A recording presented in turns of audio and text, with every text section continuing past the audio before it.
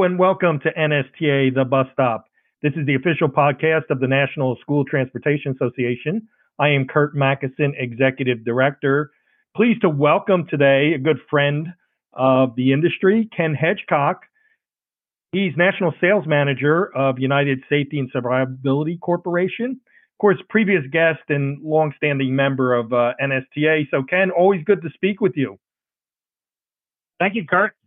Pleased to be back. And it's always great to be spoken with.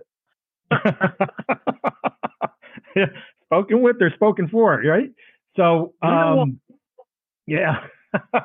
So, obviously you've been our guest on the bus stop a few times, but for people who may have missed a previous episode, why don't you tell them a little bit about USSC and, what you guys are up to? Well, I'm pleased to work for an excellent company. USSC is the acronym for United Safety and Survivability Corporation, and we are exactly what our name says.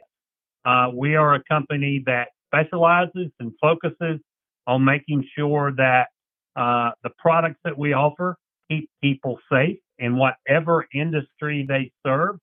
And then the survivability standpoint is really our mission.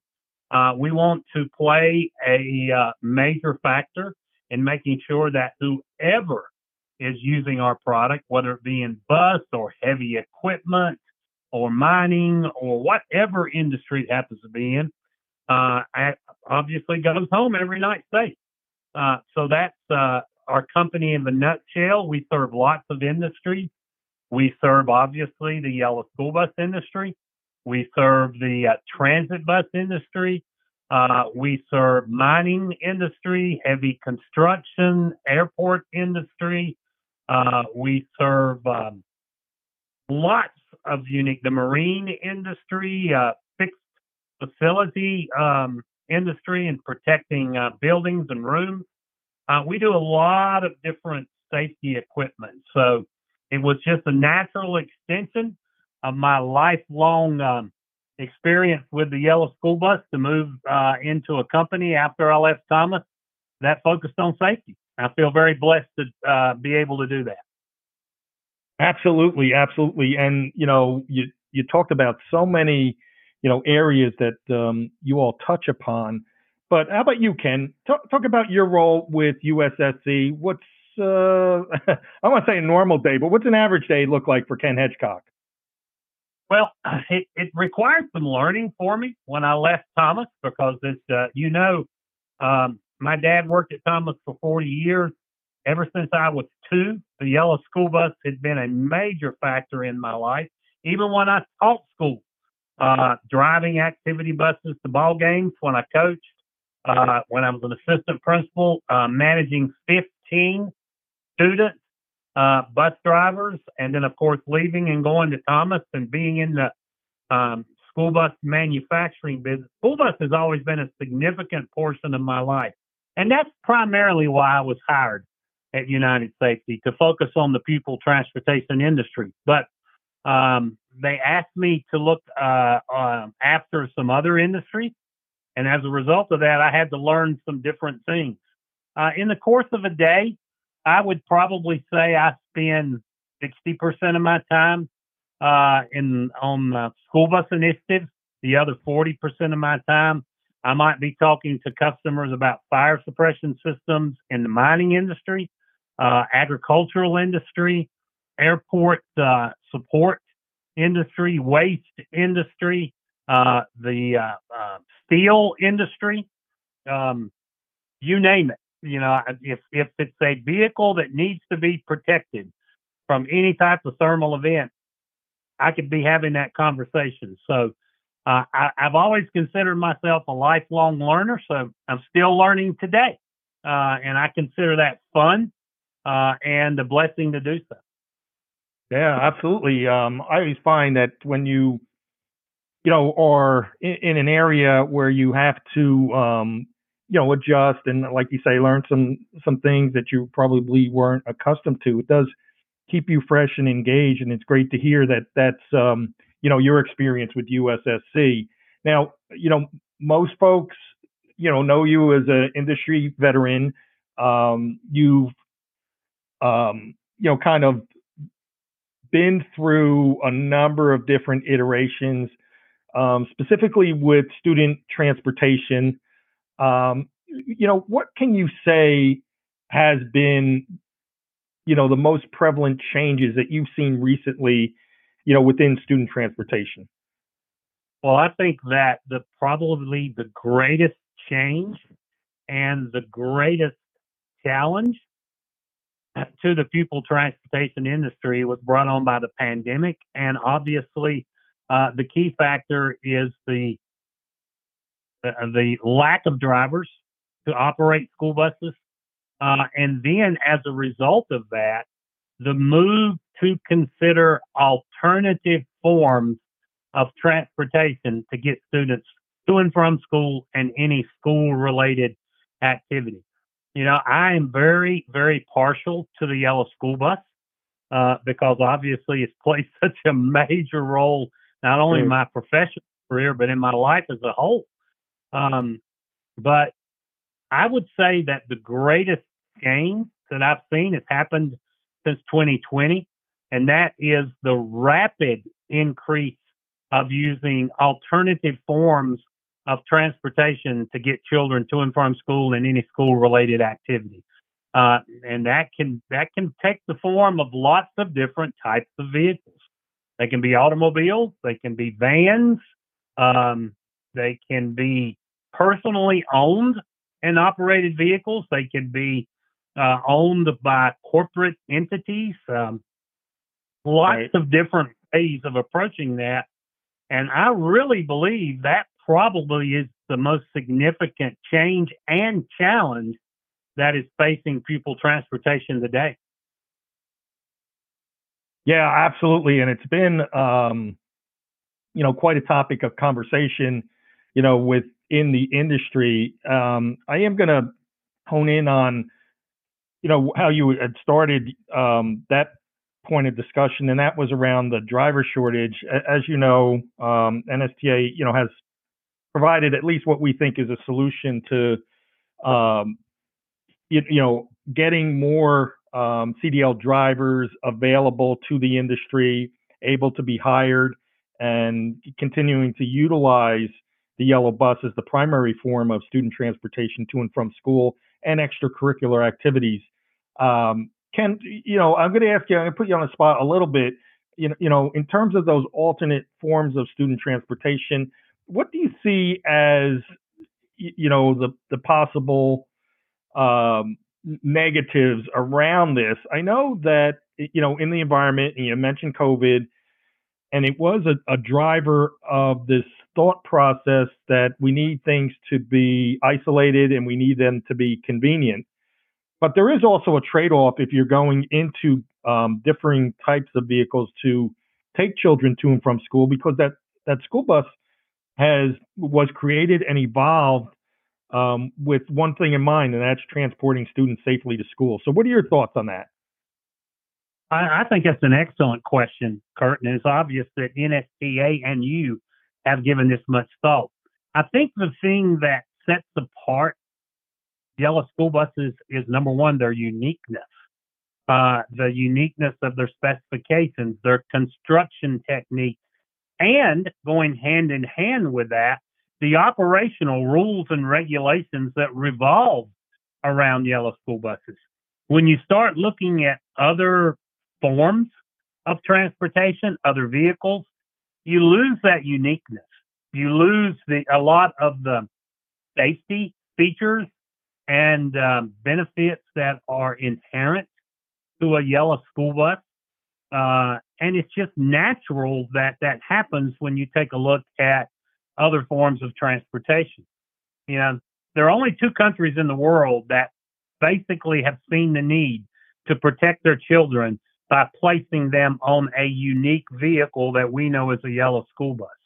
And I think that set apart both Canada and the U.S. from an educational standpoint, an opportunity standpoint. And when you are forced, and I'm not being critical in any way, shape, or form, but when you are forced to look at other forms of transportation because of what happened to us from a driver shortage, from an isolation, as you mentioned, standpoint, unique standpoint, from a needs perspective in transportation. You also don't need to lose sight of what made you unique and special, and quite frankly, the safest form of ground transportation in the world, bar none. You can't lose sight of that. So when we start looking at other forms of transportation, we need to look at safety features. We need to make sure that the safety features that we take for granted on school buses are also able to be used on those forms of transportation. Just thinking about my company, are you making sure that that vehicle has a child check system on it? Is that vehicle able to be protected from a fire suppression standpoint? Yeah, those type things are absolutely critical going forward. Yeah, for sure. And one area that on top of the fact that COVID came along and it really had a tremendous impact on the industry was now the advent of the electric school bus and its deployment in a way and manner that is consistent with what we're talking about the safe delivery of children to and from school. Overall, and as a guy who bleeds yellow, what do you think the impact of electrification, will be? And and I probably should have started that with, what do you think it is now, and where do you think it will go in the future? I'll refresh your memory, Kurt, because you were part of this, but I was so honored in 2019 by NSTA and the other associations when I left Thomas with an opportunity to receive an award for my service to the industry. And then he gave me the podium to talk. And that's always risky when anybody gives me the podium. And I said then, and I believe it today, that electrification is a natural for the pupil transportation industry. Just inherent in what we do. For the most part, not across the board, everywhere, but the majority of school bus routes are short in duration and mileage. Range is not a huge factor for school buses. You also have built-in time that you could recharge. The application of pupil transportation is a natural for electrification. And I said at that particular opportunity when I was given the podium that I thought that 50% of all new school buses purchased by the year 2030 would be electric vehicles. I still believe that opportunity exists, but where we stand today, we are 110% reliant, for the most part. I may be exaggerating a little bit, but we're still reliant on grants and on government money to help make up that difference. If the OEM in some way can find a way to drive down the initial cost of an EV, then it's a no-brainer, and it is a natural environmental as well as operational and financial move to consider electrification. Yeah, well said, Ken. And I think your last point about the financial implications are probably the one that is going to drive the mass deployment, of the buses as soon as the technology catches up, or the finances catch up with the technology. I should say. I think you're spot on with your assessment of the applicability of the yellow bus and this kind of being tailor made to our industry. Down the line, and inclusive or exclusive of electric school buses, Ken, what else do you see? Because we're always trying to stay one step ahead, in the industry. Are there other areas that you think are going to be, a primary focus for student transportation next, 3 to 4 to 5 years? I do. I believe, and I think we all know this, that we need to find some way to include the general public in the pupil transportation safety world. And that, what I mean by that is primarily, we all know that the most dangerous part of pupil transportation is outside the vehicle. It's during the loading and unloading process. And so I think that what we're going to see, and we're already seeing it from all of the presentations from NSTA and from the federal government at all of the conferences we go to, there is a huge focus on trying to use technology to make the loading and unloading process, the school bus stop, safer. So I think we're going to see a lot of focus on technology. We're going to see a lot of focus on, I call them public service announcements, to try to get the general public to buy into being a part of that solution. I think we're going to see technologies rolled out very soon that will give the general public an opportunity to be a partner with us along those lines. I think you're going to see more emerging technology come into the industry. I think it will, obviously, the key factor to that is, can we afford it? Are there resources there so that we can actually use these technologies on school buses? And does it make financial sense to do so?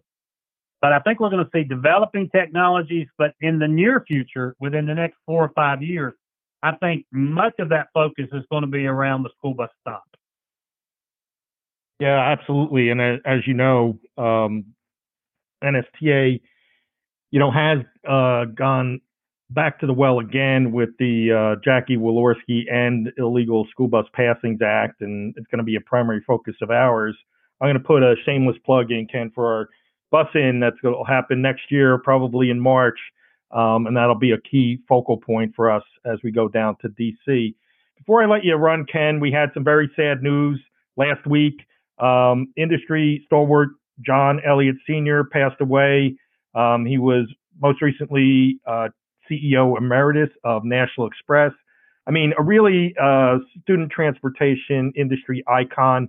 What are your thoughts on John Elliott Sr. and how do you remember your interactions with him? Well, first of all, I hope I can do this without choking up. One of the things that I think makes pupil transportation unique and such a blessing to be a part of is that not only do you have the greatest people in the world, as your customers, particularly when you're a OEM or a vendor, they're just great people. But it goes beyond that. I have been so blessed in this industry to have customers that I not only call great partners and great business associates, but dear friends. And John Elliott Sr. was my dear friend, as well as a great customer of mine for a number of years. Known John for a long, knew John before his NEC days, back when he was with KAL. And I will say this, and all of the people that I've come across in education for my 8 years and in pupil transportation now for 36 years, I have never met a more gracious, a more kind individual than John Elliott Sr. I mean, just a prince of a guy. Super professional, great at what he did, huge advocate for for pupil transportation, but just always did things right, always treated people right. I got to share this story with you if you don't mind. Back when I was with Thomas, we had sold some activity buses to NEC in the state of Texas, primarily for football use. And guess what? We were late on delivery. Now, if you're late on a school bus in Texas, you might be forgiven. But if you are late on an activity bus that's going to be used to transport football teams to football games, it's unforgivable. Absolutely unforgivable. So NEC had a number of customers that that the buses weren't going to be there on time. So John called me and said, "Ken, I need your help. Will you come to Texas with me, and will you go to our customers and explain what we're going to do as a team to make sure those football teams get transported. So what we did was we rented some coaches for them until our buses got ready. And by the way, those were school activity buses with activity seats that were fully certified for FMVSS 222. They had special paint designs on them. They were really, really nice buses. So we rented some coaches for them. John and I went to Texas. We went into these schools with our hats in our hands, and John was just magical. The way that he could basically ask for forgiveness and at the same time show his commitment to his customers was exceptional. I watched an absolute magician at work with his customers. I'll never forget that. And he didn't come in and blast Thomas either. He basically said, "Hey, it's taken us longer than we'd hoped. Thomas is helping us with a solution. They're our partner. We're here together to present our solution to you." It took a negative and turned it into an absolute positive.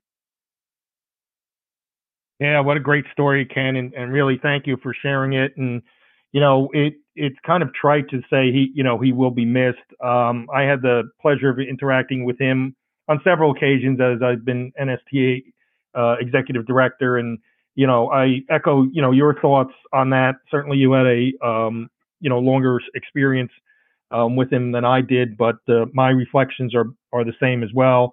He was on NSTA the bus stop. It was one of our best podcasts. We like to say all of our podcasts are great and our guests are great, but there are a few that really stick out, and his was one of them. Just because of all the things that you reflected upon, his knowledge of the industry, his manner in which he conveyed his thoughts, and it was a really great podcast. So thank you for that, Ken. As we wrap up, and go ahead, Ken. Let me add one thing, if you don't mind. If you could find a picture dictionary and you wanted to look up a picture that would define the word gracious, put John Elliott Sr.'s picture there. Yeah, absolutely. Absolutely. Hey, Ken, I'm sure I'll see you at the midwinter meeting in Fort Myers, but in case any of our listeners want to catch up with you or want to learn more about USSC, where can they go to find that information? Well, you can go to www.unitedsafetycorporation.com. That's our website. You can get in touch with me through email at khedgecock@usscgroup.com. That's my email, khedgecock@usscgroup.com. And my cell phone number is 336-471-6509. And I always like to have a good conversation, and this one's been great, Kurt. Thank you for allowing me. No, appreciate it. Once again, our guest at NSTA, the bus stop, Ken Hedgecock. He's National Sales Manager, United Safety and Survivability Corporation. Great friend of the industry, and I would like to say a good friend of mine. So, Ken, thanks so much for taking a few minutes out of your busy schedule to join us. Thoroughly enjoyed it. Thank you.